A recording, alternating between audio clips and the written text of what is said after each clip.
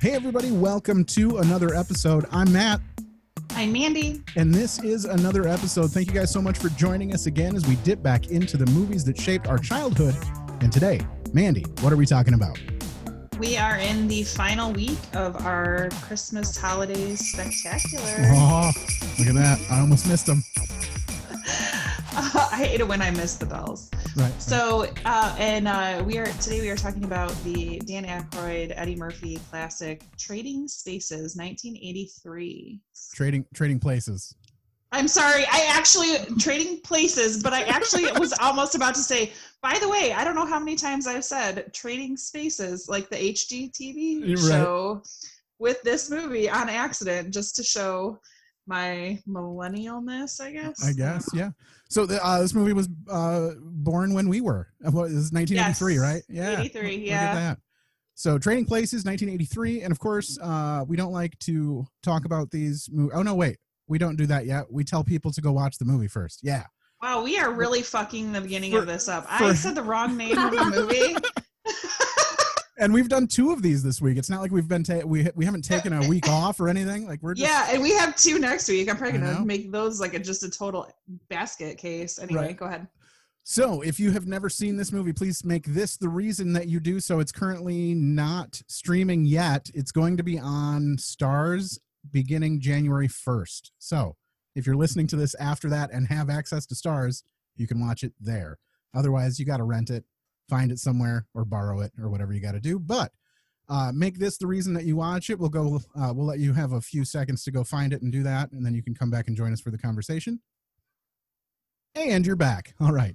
Thanks for doing that. Now we're all up to speed. And of course, Mandy and I, we don't like to talk about these movies alone because we know what each other think usually, and we just, don't care anymore. What are we on, like 126, 127 episodes, something like that? It's ridiculous. I don't even know. So we like to bring on someone else to take sides. So we are very excited to have a returning guest, Grand Rapids area comedian, Ms. Kara Williams is with us, everybody. Pause for applause. Yay! Hey, there we go. All right. Heard a lot of the applause. I heard it. I loved it. Thank you so much. Well, welcome back. How have you been? I've been okay. None of us are really living the dream right now. Yeah, sure. Yeah. Sure, yeah. Just trying to squeak by. Well, we always ask everyone we have on, how long had it been since you watched this movie before we made you watch it for the podcast? It had been my entire life. Okay. So this is the first. Mm-hmm. Wow, this is a real quality first watch movie here. Yeah. I was a first timer. And I got to tell you, it was jarring. Yeah. For not being a first time watch, it was jarring for me as well. I forgot. Mm-hmm. It seems as though somehow you just block out all of the, blatant homophobic slurs and racism and Dan Aykroyd in blackface. If you had asked me, oh my God.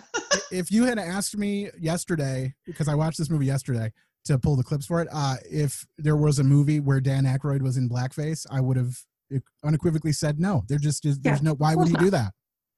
But it turns out this is a big one for that. So we got that going for us, which is nice.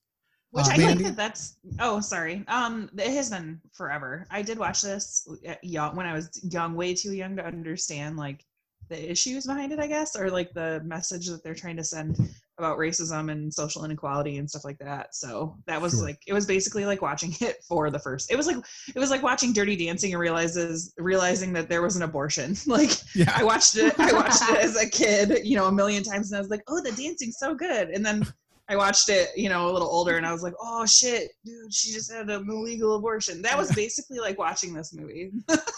Like that blonde lady has a really sad flu. Yeah, it's not just about a watermelon, it turns out. Right. What about you, Matt? I watched this movie a lot. I remember watching this movie quite a bit when I was a kid. I think this was a movie that my parents both enjoyed. And I don't know what that says about them or me or whatever, but and I do think that there are some good parts of it's trying to do good, I think. But it really leans into the fact that old white men are real assholes, like are just really terrible people. And it tries to balance that with positive things like, you know, they put a sex worker in a fairly positive light in this film, other than the fact that she seems way too trusting of somebody that she's, you know, essentially never met, and things like that. I mean, isn't that what they do though? I mean, they have sex with people they just met. So I suppose. I mean, I love how she's like, in 3 years I can get off my back. I'm like, in 3 years you're gonna die of AIDS. This is 1983. Like, this doesn't happen. 100%. She was like a frontline worker for that era of pandemic. Yeah, for sure. That's gonna get me canceled. Yeah. So, what are your thoughts? I guess, Garrett. Like, this is a first time watch for you. Yeah. Where do you even begin? I guess. Right. Yeah. Because you had sent us a message and said you were about 20 minutes in, and it was just very much like, wow, what have we made you do? I liked that you said it was like a 2020 lens. Like, this is like going back and watching it as like people from this time. Yeah, it was hard to set aside like everything I know now, you know, and like be like, this is so good. I mean, it was very entertaining. I definitely thought it was going to be less entertaining than it was, I guess, because it was put out before I was born. I do want to make that point. You guys said it was from when you were born. For us, I would love to make a really serious point and clear that up. I was not born until 1984, you guys. Sure. The next year, at the end of it, even. So you caught it on video then? That's right. It was out on VHS by the time you got to it. As a newborn, I went ahead and picked it up at Blockbuster. Well, now, when you were younger, did your parents let you watch movies that had like, you know, tits and swearing and things like that? Like, were you a kid that got to do that kind of stuff? 100%. My parents, nobody raised me. Television raised me. Oh my gosh, you're in such good company right now. Well, yeah, we were all born in the early to mid 80s. Our parents didn't raise us. We talked about this in our last one for Little Monsters. Yes. We were latchkey kids. Yeah, our parents were way too busy getting drunk and playing euchre with their friends. For sure. Yeah. Yeah. Definitely. We learned the facts of life from watching the facts of life. That's how it goes. Straight. Yes. Yes, we did. So there are a couple of things about this movie. So basically what happens is it's a class struggle sort of the premise of the movie is that your place in life is dictated solely by your environment on one side, and then on the other side it is your stock and your genetics are what put you where you are, right? And it's these two old white men who have made a bet to determine whether they can ruin the life of someone who's at a higher social standing and also at the same time raise the social standing of somebody who they deem to be like in the, you know, the ghetto and a very low position in life. So that's like when he says he's a Negro, he's been stealing since the day he was born. Yeah. And you're like, what? Yes. Woof. No. Oh, this a fun fact kind of goes into that. So this was originally supposed to be a Richard Pryor vehicle. Like, it was supposed to be him. Oh, okay. He couldn't do it, and Gene Wilder was supposed to play the other character, which would have been okay. Way better. Gene Wilder would never. Well, he was supposed to play Dan Aykroyd. I am actually glad that neither of them worked out. For one thing, Richard Pryor, that he has way too many movies that center around the whole black-white thing, so it's kind of nice that this was given to Eddie Murphy instead. Sure. So it was originally supposed to be called Black and White. And I'm like, that is what they should have called this movie, because like the way that they talk about everything, and I mean, that's basically what they're trying to say. I get the trading. I mean, because it's about commodities trading and the fact that these two people are trading places, and it makes sense in that aspect. But yes, it's very much. They could have taken a poor white person or a criminal white person, sure, and they didn't. They chose a criminal black person specifically. I mean, on purpose. They're just like, oh, let's pick a criminal. He's got to be black. It's 1983. You know what I mean? Like, it's. Yeah. Well, they just had to have a couple of old rich white dudes to make the bet, so it kind of worked out, I suppose. I don't know. Yeah, I didn't make the movie, guys. Nobody here made it. No. We're just watching it. You know what I mean? Also, the big thing is here now we are essentially this is going to be, I think, like a couple of days before Christmas when this comes out. Is this a Christmas movie? Anyone? Nah, I don't think so. No. I mean, I guess based on the same logic that people use to say that Die Hard is a Christmas movie, then yes. Okay. There is a scene where it is Christmas. And so the whole timeline of this movie takes place over like a 2-week period or something, isn't it? It's very short-lived process to get one to flip to the other's lot in life, basically. Well, I do think that that's also why Jamie Lee Curtis is so, it's Christmas time. She's feeling, generous. Mm-hmm. And so she wants to take care of this guy, and then around the holidays, you just feel bad for poor people and people that are on the streets. She's looking for that 5-figure payout too. She was making an investment. For sure. Yeah, she was right, for sure. An investment she didn't have to pay for with her immune system. How do we feel? How do we feel about Dan Aykroyd's accent in this movie? Could you guys get past it? Because I cannot. The faux Jamaican one? No. Just the regular, just as like mid-Atlantic sort of rich person put on accent thing. I could not get out of the fact that this was Dan Aykroyd trying to sound like a rich person.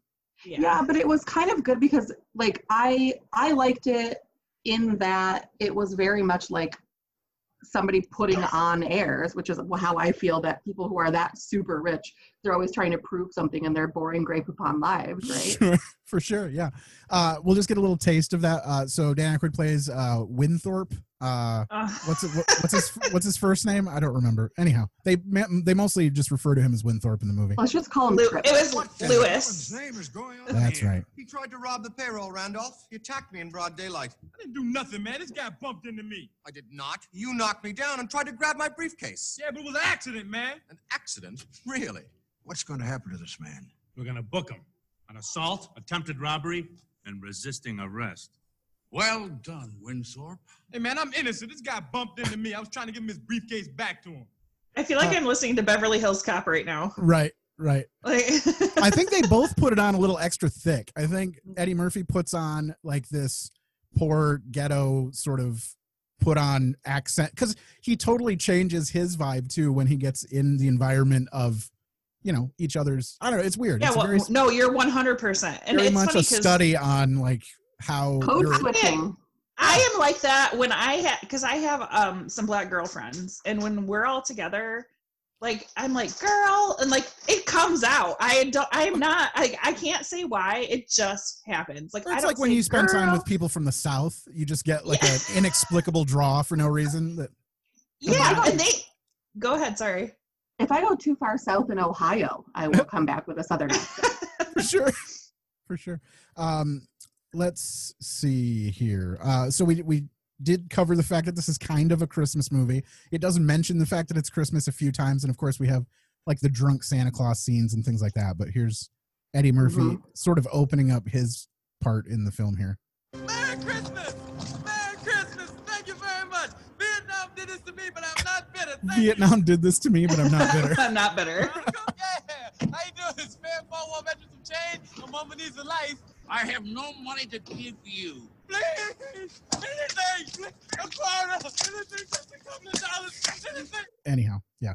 I also have an issue with the fact that this movie resolves itself in the end with them making presumably a large sum of money and going to an island somewhere.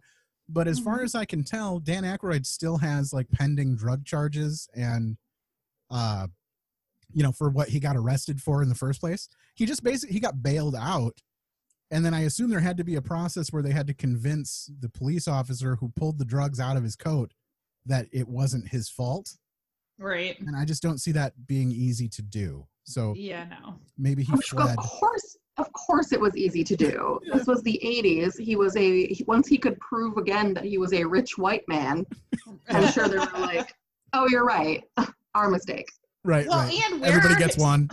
Where are his parents? He's fairly young. He went to Harvard. He obviously came from money. They referred to him as an orphan. Like they said that luckily your parents aren't around to see this happen to you. Oh, okay. So I don't know what happened to him, but they're either dead or out of the picture somehow. So yeah, not like a sad orphan though, like a tragic yachting accident, and then he got the family fortune earlier than anticipated. It was like a very, I'm sure it was him. He probably did it. Right. It was mostly paperwork. So I also did a little investigating myself here. At one point, they talk about how they're going to give Billy Ray Valentine $80,000, an $80,000 job. Yeah. Do you know how much guess how much the equivalent of that would be now? If you had in 1983, you had an $80,000 a year job. How much do you think that would be in today's money? $500,000. Not quite. In fact, not quite by quite a bit. It's I don't know how money works. Sure. Well, it's still quite. I mean, it's a lot. It's $209,000 a year is what he would be making the equivalent of in today's money, which is a hell of a lot. Did you of know money. the $5 Christmas bonus that they gave Ezra is worth $12.84 in 2019? Nice. Look at you guys Googling inflation. Very good. So yeah. It's just as shitty. I mean, like, as if it was $5. Forgot your Christmas bonus. There you are. $5. Maybe I'll go to the movies by myself.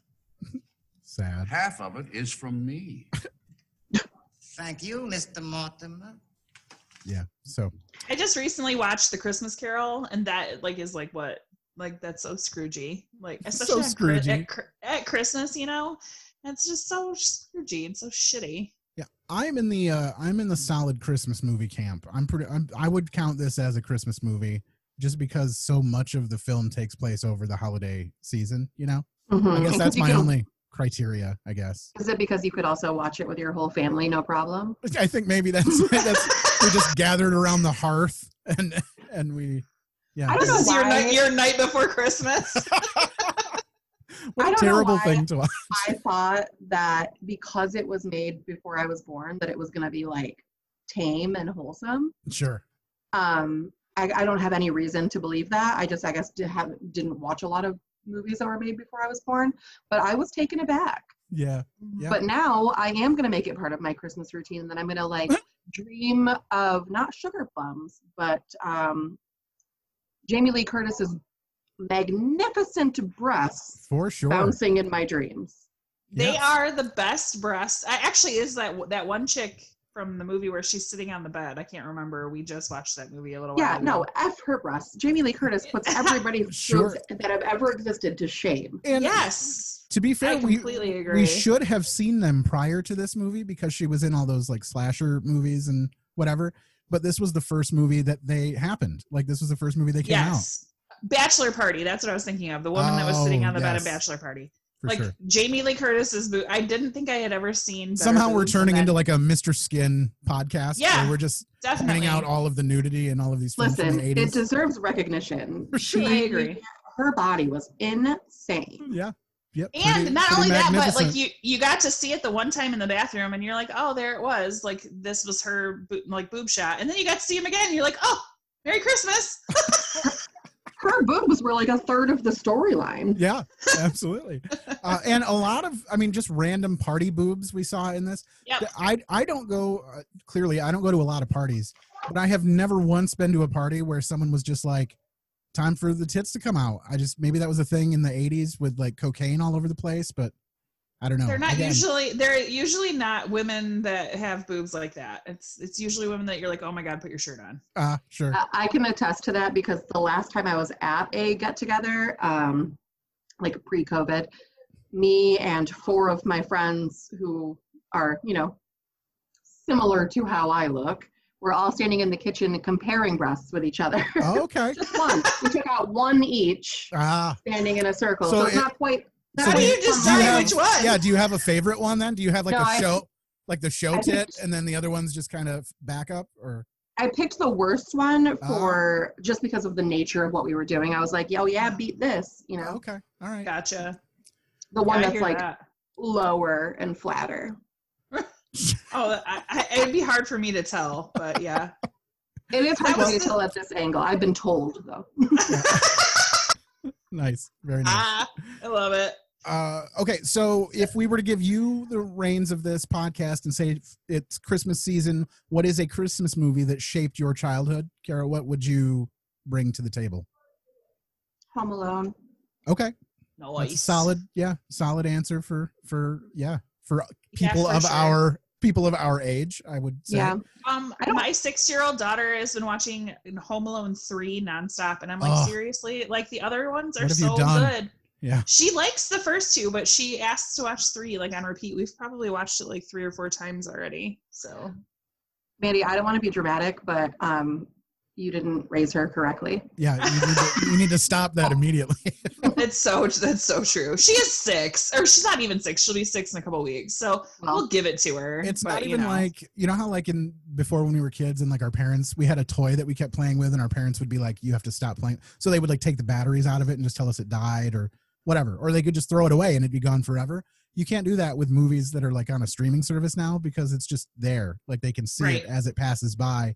Because, like, I'm sure there were movies that I watched as a kid that my parents just threw away because they were tired of watching it, you know? Mm-hmm. But, yeah, that's not a thing anymore. No, this is 100% true. As soon as she learned how to use the remote, she was like, she watches whatever all the time. And sometimes she'll choose stuff. Like, she watched Mean Girls. Yeah, I let her watch this movie because I remembered, like, this is okay. Like, there's good life lessons. Oh my God. Like, it's so bad. And my husband came home. He's like, you let her watch. He's like, it's PG-13. She loved it. She loved the clothing. She loved everything. She loved like when they were being mean and when they got nice again. She's like, they're going to get nice though, right? But yeah, they're talking about virgins and sex and they do that Jingle Bell rock dance. And my daughter thought it was the best dance ever. Is that a Christmas movie? Oh, yeah. Maybe. Maybe next Christmas we'll do. There you go. Well, sorry. Now your mission is clear. You have to be a cool mom, not a regular mom. I know, right? With the video camera and like, if you guys need anything, like condoms, you know? You kids keep me young. Oh my God. Yeah, exactly. You've already got the couch in the basement. You just got to poke down every once in a while and ask them if they need anything from. Yeah, that's the crazy thing is this room next door is gonna be her room, and it has an egress window. So she's I'm out. just like, I'm setting her up to be just totally pregnant in high school, but whatever. Pregnant in high school. That's the easiest way to get on TV. Yeah. Exactly. So the trading, all the Wall Street trading stuff, that was like all the fun facts. Oh, yeah. There was tons of stuff, and it just is over my head. It's not interesting. I do not understand what any of that meant. Me either. It's just a bunch of screaming. Yeah, screaming and writing things down. Like, if you write something down, does that make it true? Like, how? I know. Couldn't you just write it down and make up shit? That I just don't. Like a lot. Wall Street in the 80s was just like a lot of people taking somebody's word for something. Yeah. I know, right? It's the honor system with like the most untrustworthy assholes in the world. Totally. And even when like Eddie Murphy had his come to Jesus moment for the rich white guys where he was explaining, you should hold now or sell at 64 or whatever. He was like explaining it and they acted like he was spouting gospel.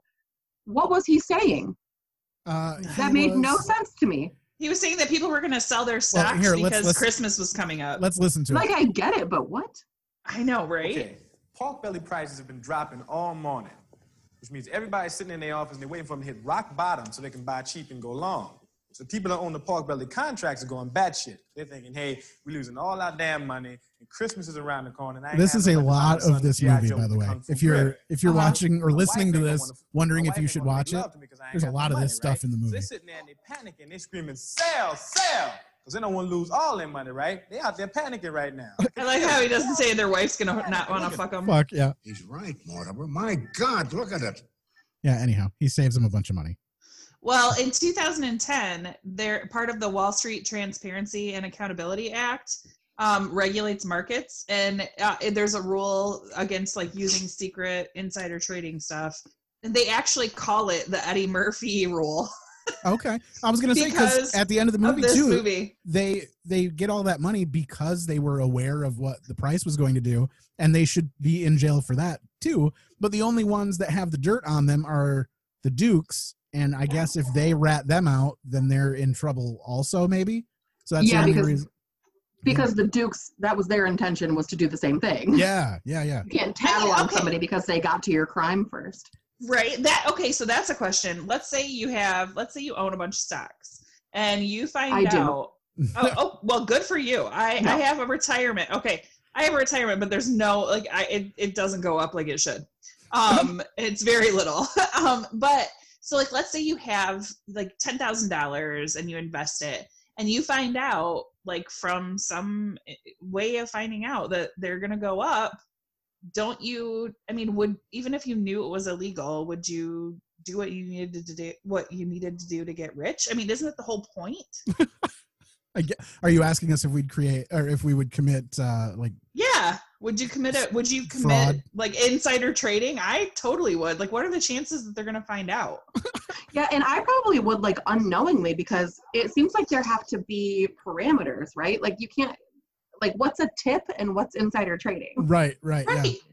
And I mean, we all downloaded music on Napster. So, I mean, if we're willing to do that, then. Mm-hmm. I mean, it's like getting gas after like in a natural disaster somewhere. And you're like, I better fucking get gas right now because the prices are going to go up. Or PlayStations right now. People just gosh, yes. PS5s. Buying a PlayStation and selling it for $1,200 on eBay. Yeah, I mean, more power to them, I guess. I just had this conversation yesterday with Scott, my best friend Scott, and he was like, why is this illegal for concert tickets but not illegal for like goods, you know, regular goods? Yeah, because these, like, if you look on Marketplace on Facebook, they're selling for like $1,000, $1,300, and it's all because these people were like first in line to grab them. And I'm like, oh, this is kind of shit. I mean, in a way, it's kind of shitty. Yeah. But I mean, if you're gonna make money off it, I guess whatevs. Yeah. I mean, to me, like that kind of thing just seems like these people are they're working for it. You know, like they're the ones who are putting in the time, waiting to get it. And like, if you snooze, you lose, I guess. Sure. Mm-hmm. Yeah, I but think for it's more concert tickets, it's different. Demand. Yeah, concert tickets is a little bit different because you can buy like in bulk. I mean, I guess you could do the same thing with a PlayStation. I don't know. Yeah, I don't know. It's kind of a gray. I know. That's like. All right, it's not illegal for goods. Let's kick back into the movie here. Do you have any, Kara? Did you notice anyone that was like a standout performance? Anybody who was like, oh, they did really good in this, or I couldn't believe they were in it, or just, you know, whatever, something that was surprising to you? Well, I took notes as I was watching it because I didn't want to forget any of my little thought processes. I do smoke marijuana pretty much every day. Sure. And I wrote in all caps, Jamie Lee Curtis, when she, I was very, like, that's how I said it in my head. And then directly below that, I wrote that her boobs are magnificent and should be canonized. Yes. Which we already discussed, so I don't need to go back to that. But frankly, I think that Jamie Lee Curtis was like the star of the film for me because she was a strong sex worker who knew what she wanted and was just living her best life and doing what she needed to do with no apologies. And I think that was really before its time. Yeah, and like, again, I assume that they made all of the money that they made off of her stockpile of cash and the stuff that they got from Coleman, the money, the life savings from Coleman. So I just don't understand how these two made out at all. Like, they had no money to begin with. Then they traded their friends' money for them and then ended up being millionaires somehow. And I don't get the way that this ended, but I guess we're not supposed to think about it too hard. Also, Mandy, did you happen to point out that this is our second Paul Gleason film, even within our Christmas spectacular? Oh, yes. Actually, there are so many people. Paul Gleason, this was our third one with him, but our second Christmas one, he plays Clarence Beeks. He was also in security Die Hard. Guy. Yeah. Yeah, he was also in Die Hard and Breakfast Club. Bill Cobbs, who plays the bartender, when Eddie Murphy first like walks in after having the nice suit and stuff, he was Del Paxton in That Thing You Do. Oh, look at that. Yeah, okay. I know, right? Also, Kara, I know that you noticed this. The guard that they kept showing in the jail, James Eckhouse, who was the dad on 90210. Did you watch 90210? I did, but I didn't, I was not, okay, so full disclosure, I was watching it while I was working from home. Yep. So some of the time I was just listening. Sure. No, that's totally fine. Well, I told my husband, I'm like, oh my gosh, that's Jim Walsh. That's the guy from 90210. So that totally like floored me. I also noticed I'm picturing like Brenda and Brandon's dad, right? Yes. Mm-hmm. Yes. Yeah. I'm picturing, I can see his face in my head. They showed him multiple times, and he's very young. Mr. Walsh. Giancarlo Esposito was in Breaking Bad. He was the guy who owned the chicken restaurant, who was like the main drug dealer kingpin guy that they ended up dealing with. He was also in the second Maze Runner movie, Scorch Trials, if you liked those. Also, but he just played a cellmate. He was the cellmate when Eddie Murphy was talking. When you see him, you're like, oh my gosh, I totally know that dude. Yep. And then, go ahead, sorry. Is it Giancarlo or is it Giancarlo? It's Giancarlo. Carlo. So Giancarlo. So Giaa, yeah, that's Jean. Yeah. Giancarlo. Also, it's fancy either way. So I mean, good for him. Robert Earl Jones is one of the attendants, one of the people that's waiting on everyone. That's James Earl Jones's dad. What? Yep. James Earl Jones doesn't have a dad. Right. I know. Seriously, wasn't he? Isn't he God? Didn't he? He wasn't born. Yeah, he was created. He was created, and he's everyone else's dad, I think. Yeah. And then also to Jamie Lee Curtis's sister, Kelly Curtis, plays one of the girls at the club when they're listening to those douchebags. That's so funny because I titled it as, where's it at? Hold on. The Quartet. Yeah, I said weird acapella douches is what I titled this as. I called them Go ahead. You can just talk over them. I called them the Whiffenpoofs. Yeah. Just seemed like all of them have weird penises. Not small necessarily, but weird. Yeah. Yeah, she plays Muffy. Susan down in Whixley Hall. Constance on the May. Muffy's gonna have to play with her own Muffy for a while because there's no way a single one of them is good as that. Sure. Yeah. Well, they spend too much time on harmonies, clearly. Winter, spring, and I'm sad about it that I cut it right there, and I didn't get her the girl that was like, and then she fell on the ball. I was so sad that I clipped it before that, but yeah, one of the worst lines ever said in a movie, by the way. Also, we have a crap ton of cameos. Jim Belushi, and then Philip Bosco. Oh, go ahead. Sorry. Did Beaks die? He just got raped by a gorilla until he died, right? I mean, otherwise he's also part of this unfulfilled plot line that we don't know what happens to him because he's also a bad person. He was part of the insider trading stuff and was clearly getting paid under the table by the Dukes, and we don't know what happened to him. Well, I think he went on to start the AIDS epidemic that we talked about. For sure. We found ground zero. We got Agent 1. I don't know what you... Right. First guy. That's what people say, right? It started from a monkey or something. I think, yeah. I don't know. So it always starts from something weird. It always starts with something It was probably manufactured in a lab. Let's get all conspiracy theory on this. For sure. Now, speaking of cameos, I did notice former fall from grace Senator Franken. Yeah. Yes. And he actually still gets royalties from this movie. It came out when he had his all of his finances audited during his investigation. That he gets royalties from this movie. That's totally crazy. Well, I just paid $3 to watch it. Yeah.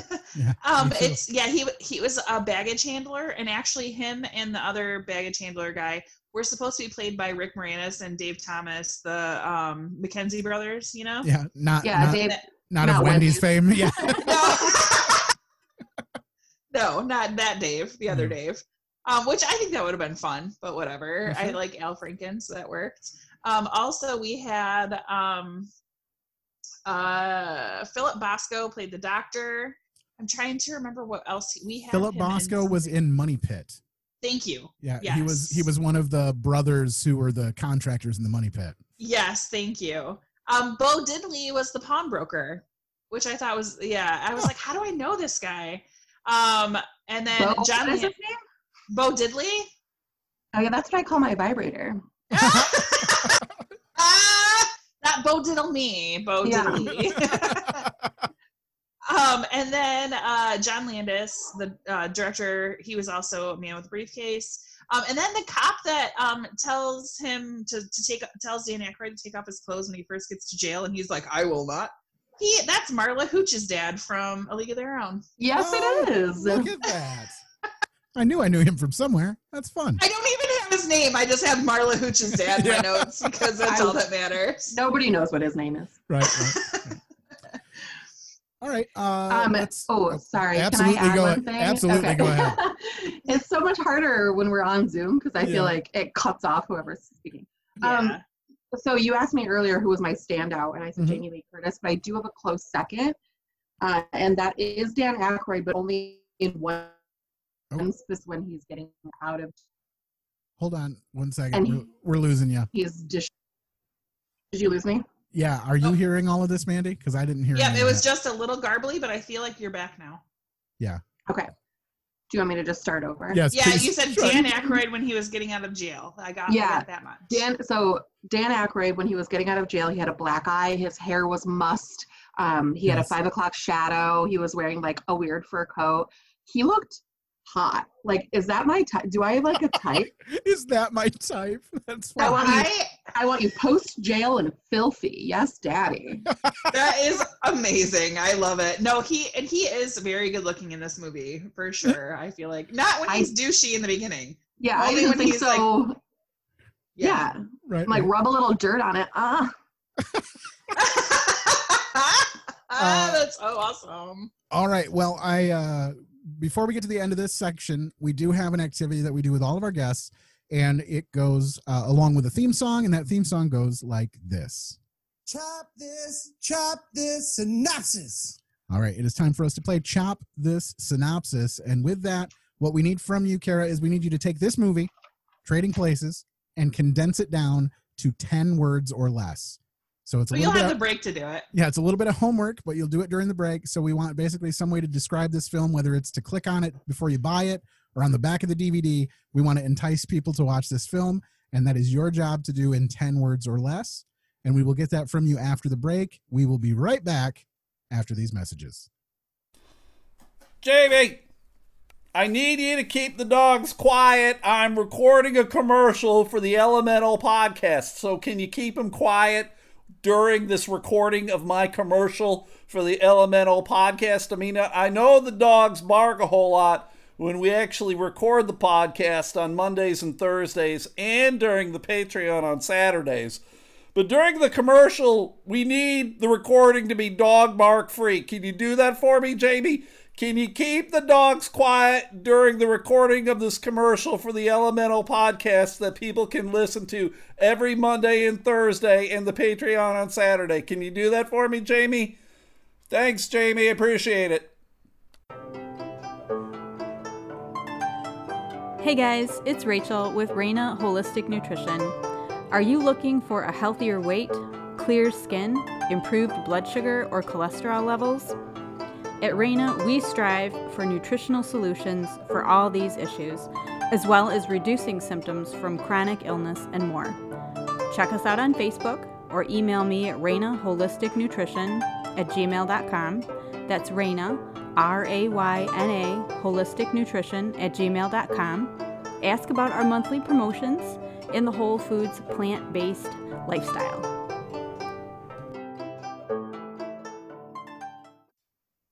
Chop this synopsis. And we're back. All right, it is time for the rousing conclusion of Chop This Synopsis. So, Kara, if you could please regale us with your 10-word or less synopsis of Trading Places. I wrote 2. Perfect. I couldn't decide. Okay. We'll take them all. Number 1, a prequel to that one episode of It's Always Sunny. Okay. That might get some people to click on it just to see. I'd be curious. And then number 2. Or Jamie Lee Curtis's boobs save Wall Street from Mr. Monopoly. That is amazing. For sure. Yeah, absolutely. I'd take that one for sure. You feel like Mr. Monopoly is probably involved in some insider trading, right? Like 100%. He got his whole empire set up just from that.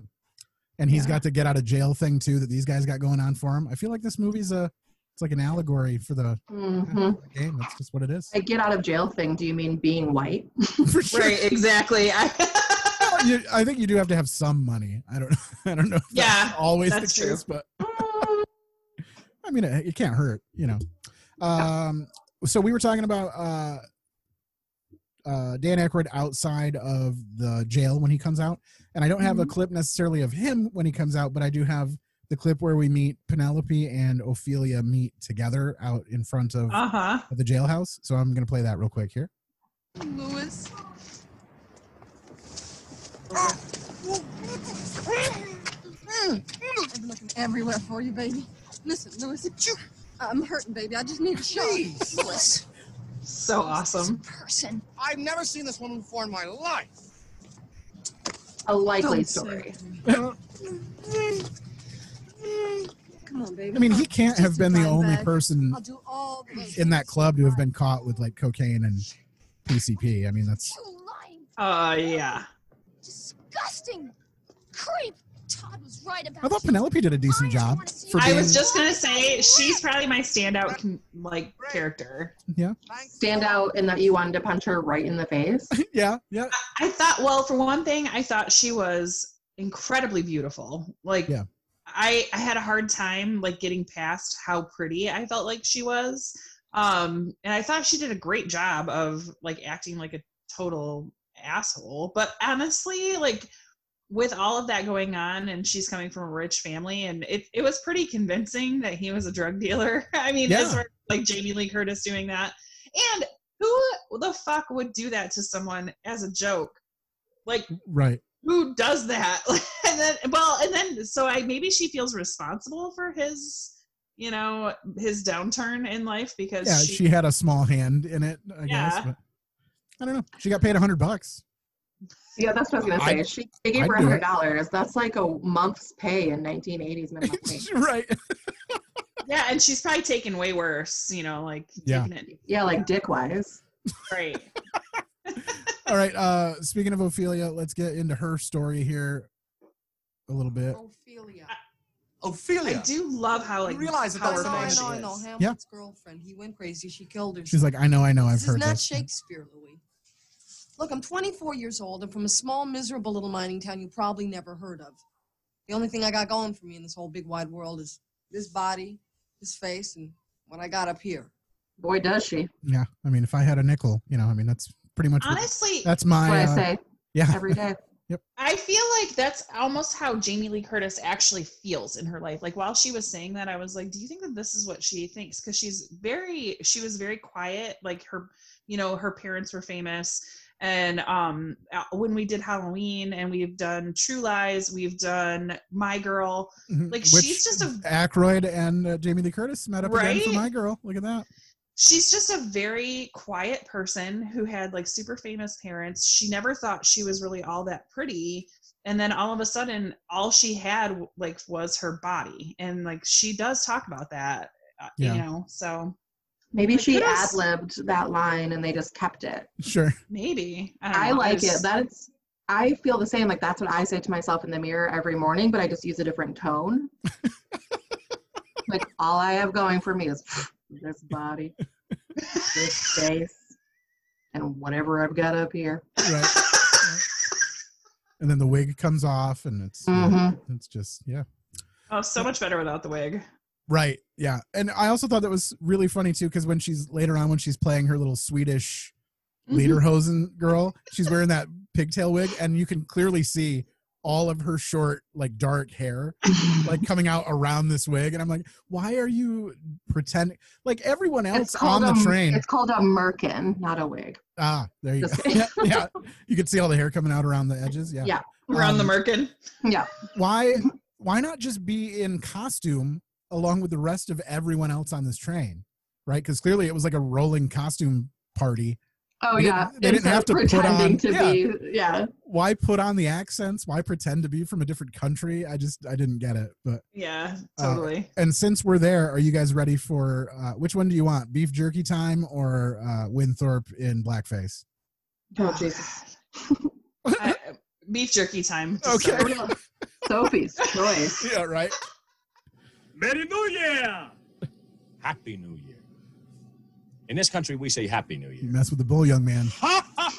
Get the horns. Thank you for correcting my English, which stinks. I am Nanja Ibuko, exchange student from Cameroon.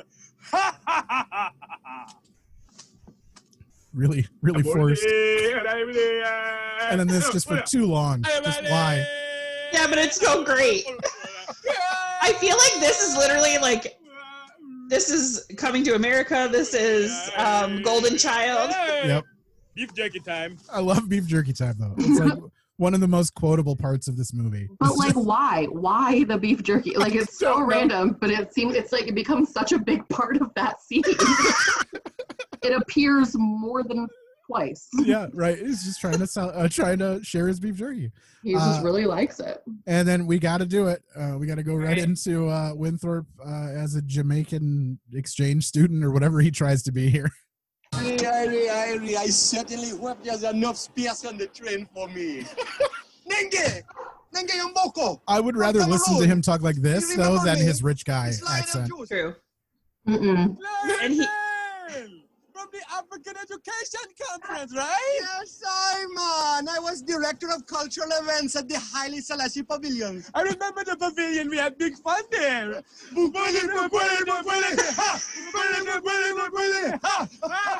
All right. And I do have to.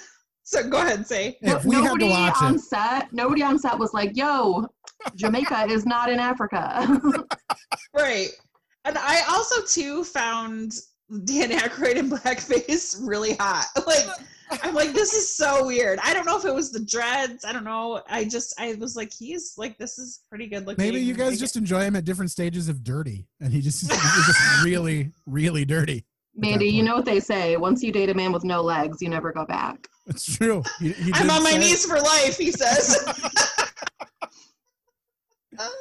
There were so many like Eddie Murphy centric parts of this movie that I was going to pull the clips for, but then I started hitting like the upper 20s of clips, and I was like, I gotta calm down and back off of this. So well, and I still have a problem because I still hear Donkey.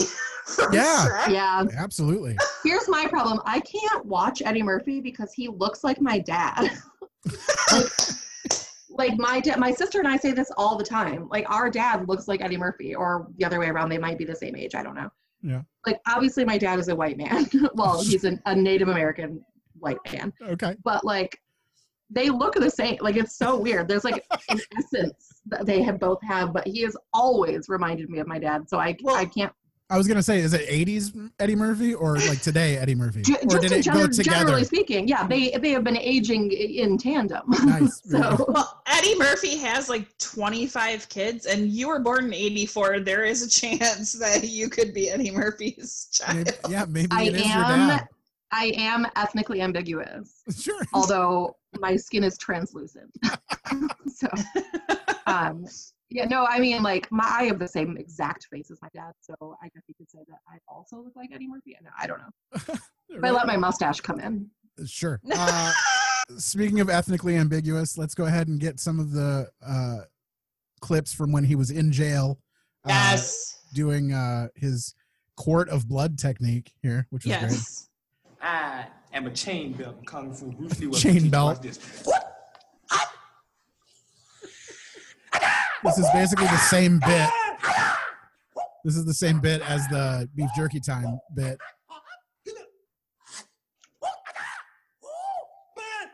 And you'd think it'd be over by now, but it's just not. I love when he's talking and the two guys like are looking at him, or three guys that like he's just like still going. A quart of blood would drop out of a person's body. Right there. Love it. It ain't cool being no jive turkey. So close to Thanksgiving. I love it. That should be on a shirt. I feel like if they put that on the cover of this movie, it would have sold more copies. Can that be my next shirt? Like, can Lindsay make that shirt for me? Yeah, she sure can. Yeah. If you're a jive turkey that close to Thanksgiving, you're going to get roasted. For sure. Right? Yeah, it's all kinds of trouble. So do we want to? Do you have any more fun facts that we haven't hit on yet? Only the they also Jamie Lee Curtis and Dan Aykroyd were also in Christmas with the Cranks. So they've been in 3 movies together, which is kind of fun. Look at that. All right. So you want to jump into some games and such? Yeah. All right. I know you have do you still have a ton of clips? I have a few, but they're all like they're like exposition clips, like explaining what insider trading is and just crap like it's just not interesting. I would say the only ones that I really have that are worth playing is, I mean, they're just the most offensive clips, and I don't know. I don't know that we need to lean into the offensive. I want people to hear that aren't going to rewatch the movie. I want them to hear this. If we have to hear it, I want them to be like, "Oh, yeah, that happened." Somebody is going to take this out of context, and I literally am going to get canceled. Well, just so. Just don't say anything during the clips that are then they can't associate you with the clip. We do not support the things that were said in movies from the 80s, but you don't forget that this is the way that it was and things are different now. Like it's okay. Jacuzzis, huh? You see, man, I knew y'all was faggots, man. You ain't jacuzzi nobody. Yeah. Coming in hot. Baths, the F word. Enjoy it. He says it in the cab too. Yep, there it is. Yep. Hey, bubbles, man. Say, man, when I was growing up, we want jacuzzi. We had to fart in the tub. This is bad. There it is. The Eddie Murphy laugh. We got to have that in the movie as many times as possible. Yeah, and then we get the more tame but still real awkward Negro in the movie. And then can't even. Yeah, I can't. You said it out loud just now. Yeah, I know. I was pretty upset about saying it myself. And then we get the hard R later on, and I'm just like, this is no good. Don't play the hard R one. No, yeah, right. And I do have the clip where they say it, but I bleeped it out, and I'm just not even going to play it at this point. So we know what it sounds like. Yeah, not cool.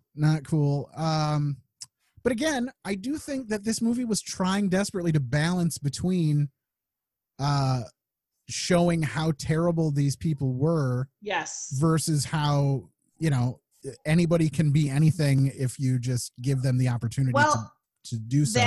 And you can't deny, obviously, 70,000 people or 70 million people voted for Trump.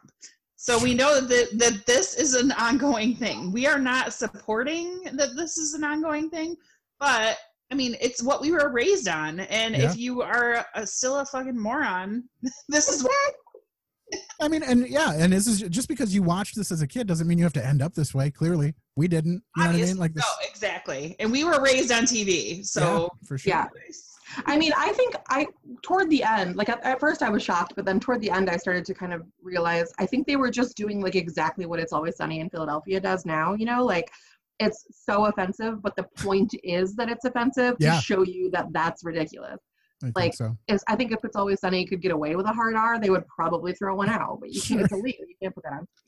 So, I mean, at the first half of the movie, when I didn't realize that it was going to end up like being, a fable, basically. Yeah, sure. I was like, excuse me. Yeah. Mm-hmm. But I realized it's like tongue in cheek, but just like it was a different cheek. For sure, yeah. This movie didn't need to be nearly as long as it was, too. I had a couple. It did not. Yeah. It had a couple of natural spots where I was like, okay, this is going to be the end. Like we're going to get right here, we're going to resolve this issue, and it'll be the end. And then it just kept on trucking. But well, they couldn't end it without that iconic scene on the beach where you see everything's worked out. I mean, whoever did wardrobe, spot on. I love a beach. I love a beach sweater. I love that Coleman finally isn't a servant at the end. Oh yeah, hell yeah. And he's gonna be like the worst boss ever. Like he's just gonna take revenge. It's like when you're a senior and you're like, I got picked on when I was a freshman, and then you just do it to the next class. Also, wouldn't you get rid of Coleman? Like Coleman was implicit in this whole thing too. Like he didn't let him in the door. He pretended like he didn't know him. I realized that was Coleman's job, but at some point, I was just following orders is not a good excuse. I'd had a little more trouble with Coleman, I think. It didn't work for the Nazis. It won't work for Coleman. No, I mean, honestly, though, like Dan Aykroyd learned a lesson, though, right? Like he learned that he was an asshole to Coleman. Yep. And, well, and he becomes happy in that little dumpy apartment with Jamie Lee Curtis. She's going to make him a quiet Christmas But dinner. again, I feel like that's a large part of being happy in that little apartment is the fact that you have Jamie Lee Curtis there. I mean, her breasts acted like horse blinders. Yeah, for sure. He had no idea what that apartment looked like. Never once did he break the gaze. Sure. And it almost makes me want to get sick and have a fever just to have Jamie Lee Curtis shirtless just sit behind me on the bed. Like, just press him up against your back. I mean, I love living the dream. What I will say was unsettling though, like, yes, the hard R, yes, the F word, but like mostly for me, it was seeing Dan Aykroyd in his underwear looking like thin and young. Mm-hmm. Yeah. I thought he was born middle-aged. Right. Just sort of round shaped and yeah, it was really off-putting. And now he's like insane. Like he's like aliens and just conspiracy theories, ghosts. Is he not dead? He's alive? I believe he's still kicking, yeah. Definitely. Well, we'll get to how old he is here in a little bit, but yikes. Yeah, so he's kind of a wackaloon now, but back then nobody knew, you know. I think it was Ghostbusters that started to sort of tip him in the wrong direction. Well, he started that, Yeah. so that was kind of he was there before that for sure. All right, you want to move on to another game? Yeah, let's play box office. Sure. Or Blockbuster, depending on if I say the shit right. Yeah, the wrong thing or whatever. Yeah. Here is the theme song for that one. Box office theme song. Short and sweet. Box office theme song. That's what we get. And Mandy, take it away. All right, Kara, how much do you think it cost to make this movie back in 1983? What was the budget? I have no frame of reference for this. I wish we could remember how much it cost to make Little Monsters. I know. Most of those were sock puppets. $5. Yeah, I don't know. I'm going to say 10 million. Okay. All right. That doesn't seem terrible. I'll go 15 million. 15 million exactly, and Matt never gets No these. way. Matt. Yeah. Look at that.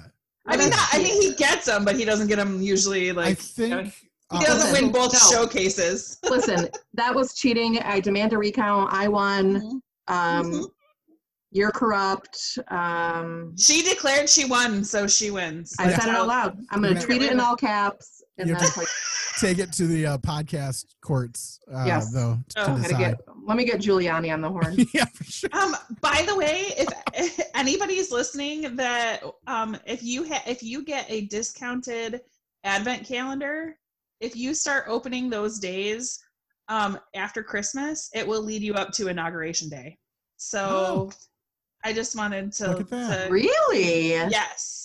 That's fun. So if you start the day after Christmas with your advent calendar, you can end it on Inauguration Day. That's great. Yes. So I think that's super fun. Yeah, look at that. All right. Now, getting back to our podcast. Sorry. I was going to also say, I think part of this movie was also sock puppets as well. Weren't the two old guys like Stadler and Waldorf from the from the Muppets? the Muppets anyway? Yeah. 100%. If they were sitting in a theater balcony, I would have peed my pants. All right. So, Kara, how much do you think this movie has made worldwide gross? Well, including my $3 And mine. Yep. So we got we got $9 between us. Yeah, well, at least $9 then. Oh, did you love how you had the option of getting it in HD? Yeah, and you know what my dumbass did? I didn't even think about it. I just clicked HD. I was like, yeah, totally. Yeah. Yeah. I want the best. Okay. I will not settle for anything less than that. I have to have my racism and like fully in my face. Yeah, you need the darker blackface. I want to see that blackface. Yeah. Woo, God, I don't know, man. Let's say 50 million. Okay. Yeah, you're doing good. Like that's totally within the realm of possibility for sure. I don't think this movie was like a blockbuster deal for them, but I mean, I know it was an Eddie Murphy movie and he's pretty huge. So, but it was pretty early on in Eddie Murphy's career, right? Yeah, I mean, he was still doing like SNL stuff and stand up and things. So, I would say this movie made somewhere in the 30-ish million range. Okay, this was the second film Eddie Murphy did after 48 Hours. Okay, it made $90.4 million. Wow! Wow! Look at him. it My was dad one of is so talented. huge movie. Like that. No, under normal circumstances, if this movie allowed for a sequel, it would have probably made a sequel, making that kind of cash. But I just don't know where they would go from here, unless you just follow the life of Statler and Waldorf in jail or something. I think there was a sequel, but it was the Olsen twins. It was a reboot. Nice. It was a Freaky Friday, I think. Right. Yeah, it was a Lohan spectacular. Yeah. It was Trading Spaces on HGTV. Oh my gosh. I am so embarrassed because I have caught myself like a million times just saying trading spaces and then I'm like oh, Trading Spaces. Guess how many times I have called this Trading Spaces. Sorry guys. Yeah. I mean, it's still work, like it's the same. If that's what it was called, it would still make sense. Did you guys watch that show? No, I am not a mom. Well, this was back in the day. Like they had like that kooky chick that would go into other people's houses and put. Yeah. Oh, I know what it is. I was just being a dick. Oh. So is that the one where they change houses? Like one of the spouses? They would get to decorate their neighbor, like a room in their neighbor's house, right? Okay. Yes. And then the neighbor always hated it.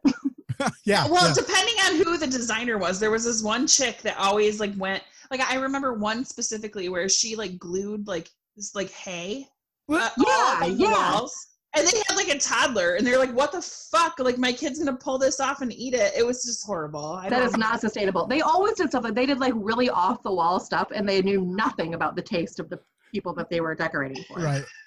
We've been best friends for years. We play euchre every Saturday, and then I was gonna say, wasn't the premise that like they know each other really well and they were supposed to be good at this? And then, and then I was getting confused with Wife Swap or something, right? Like, isn't that the one where they trade families instead of houses or something? Yeah. Like, you know what Jerry would love? Known him for 16 years. He would love it if we turned his family room into a barn. Yeah.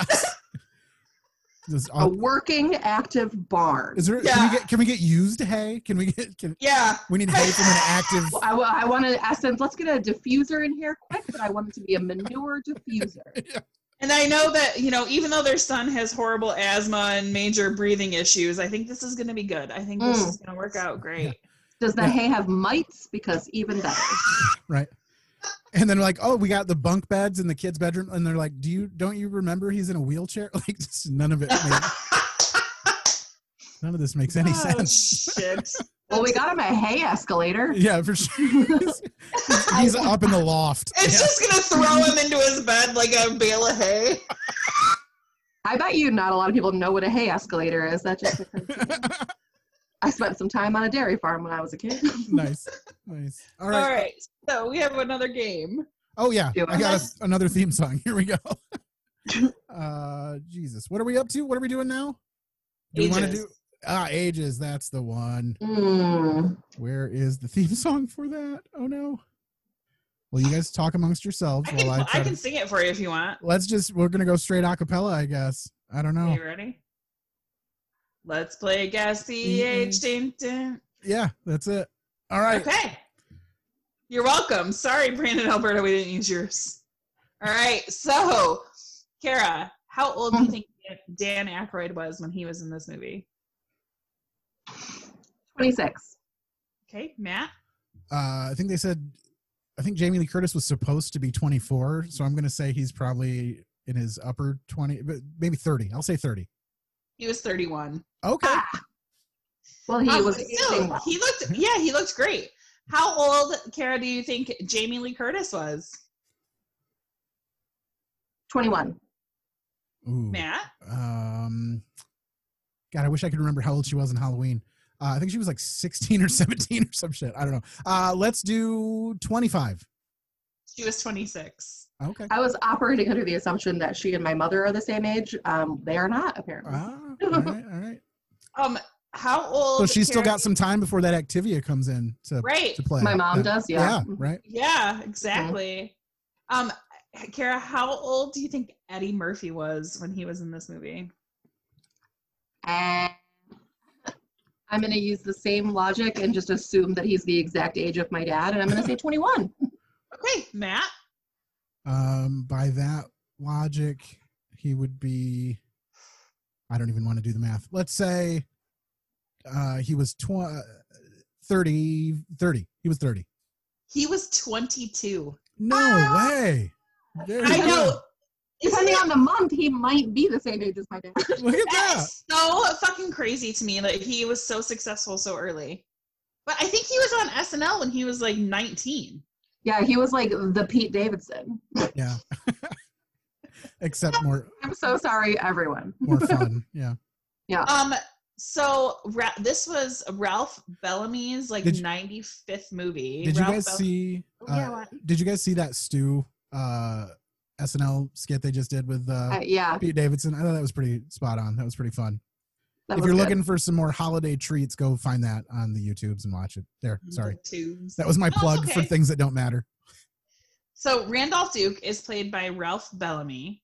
How old? Not Mortimer Duke. There's Mortimer, and then there's Randolph. And Mortimer was in Batteries Not Included, right? Was he correct. The old guy from that movie? Yeah, I love that movie. I love that movie too. We should do that movie We 100% should. I watched it in the theater. I remember. Yeah, you mean 2021? Yeah, like I mean this new year of podcasts. Yes, the new year of everything. Sure. So, how old do you think that the older Duke brother was? 347. Yeah. Yeah. Or wait, no. In rich white guy years, I don't know, like 45. I feel like old rich white guys just like look terrible and worse than they should. So true. Yep. It's I'm gonna say he was 70. He was 79. What? 79. That's dead. This was his 98th movie. Wow. Did he make it past this one? Did he do any more? Did he make it to 100 movies? No, I think he died in 91. I don't know if he did any. I think this was his last movie. Okay. Somebody killed him. His time was up. Sure. Yeah. Right. All right. And then last one. So the heart attack he had at the end of the movie was real. Right. And Don Ameche, I think is Amici. Amici? Yeah, Don I'm Amici. so bad at names. Yeah. How old do you think Don Amici was? He played Mortimer.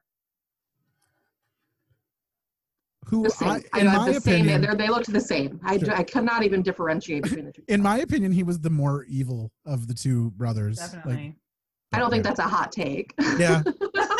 Well, I mean, the other guy was not a great guy either. I mean, they were. Yeah, but he was out loud with his racism. Right? Yeah, it's true. The other guy was just like, Yeah. The other guy was very much puppet master. What he said. Me too. Yeah. Yeah. Right. Hashtag me too. No, okay. Oh no. Am I supposed to guess how old this guy was? Yeah, go ahead. 70. 75. Okay, so not too far off. So he was the ingenue. Yeah. God, he had to have been in a ton of movies too, I would think. That guy's been. Oh my gosh. Yes. If you look, like the two of he was just getting into talkies when he had 49 movies. No, he had 50 movies. Yes, he had 50 movies, and then Ralph Bellamy had 98 movies. This was the second movie for Eddie Murphy, and Eddie Murphy slapped them both on the back, and he's like, "Hey, the three of us combined have made 150 movies." Nice. I love it. I love that logic. Very good. Yeah. I keep trying to picture what those two guys look like, and whenever I close my eyes, I just see two crinkled up pieces of printer paper. Yeah. That's it. That's what it was. Very much, yeah. All right, we're going to move on to the next game, and that one has a theme song as well, and the theme song for that one is... Oh, here's... Let's play Guess the Age. That was the other one.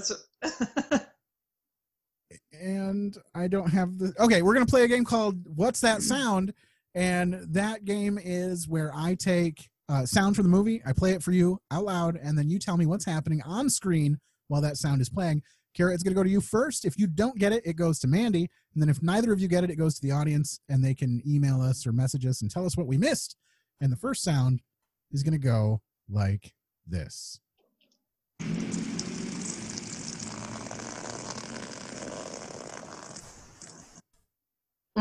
You need it again, let me know. No, I know what it is, but I feel like I'm ruining all the fun if I get it right.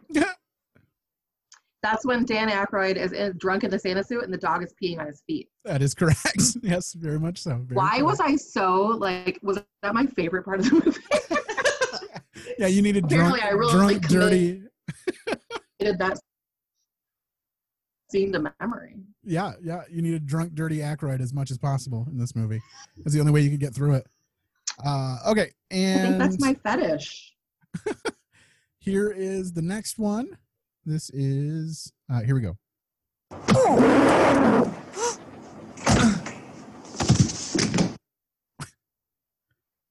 I can play it again if you need it. I'm gonna say that is the exact moment the guy in the gorilla suit contracted AIDS. It's pretty close, probably. It is Mandy. Do you want to be more specific, or do you? Can you play it again? Yeah.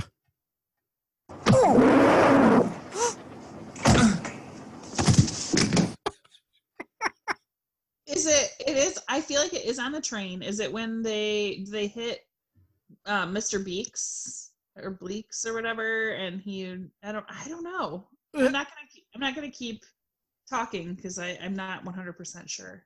Sure. I mean, it's close enough to what you both said. Basically, it's when the gorilla. There was like no middle ground to what we both said. Well, it's when the monkey knocked out Beeks at the yes. When they're on the platform and he like punches him in the head or whatever. So, all right, we're gonna count that as you got that one between the two of you. Nice job. And then now we're on to the third sound and last one, the final sound, and it goes like this.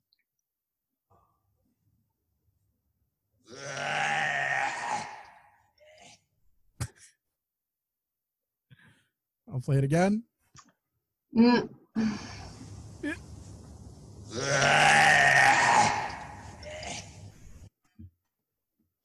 mean, that's definitely Dan Aykroyd as drunk Santa reacting to something. I just can't remember what was said to him, but that's his response to something. Yeah, I mean, sure. Do you know where that was in the movie, Mandy? Mm-mm. I don't really remember either. I know that it is Eddie Murphy yelling down a long hallway when he sees Dan Aykroyd crossing down at the end of a long hallway, and he yells Winthorpe to him, and all he does is turn and look and just go and then keep walking, which struck me as very funny at the time when I saw it. And I was like, this is worth pulling, but. I mean, it was really that's exactly what I would have done in that situation. Yeah. Like, what words could you possibly? His life is ruined. Everything he knows. When you've already been living the sweet life, and you then get kicked down to poverty, you're not going to have words. You're going to have. Not only that, but his entire Santa suit is stuffed with food. Yes. Which is awesome. Yeah.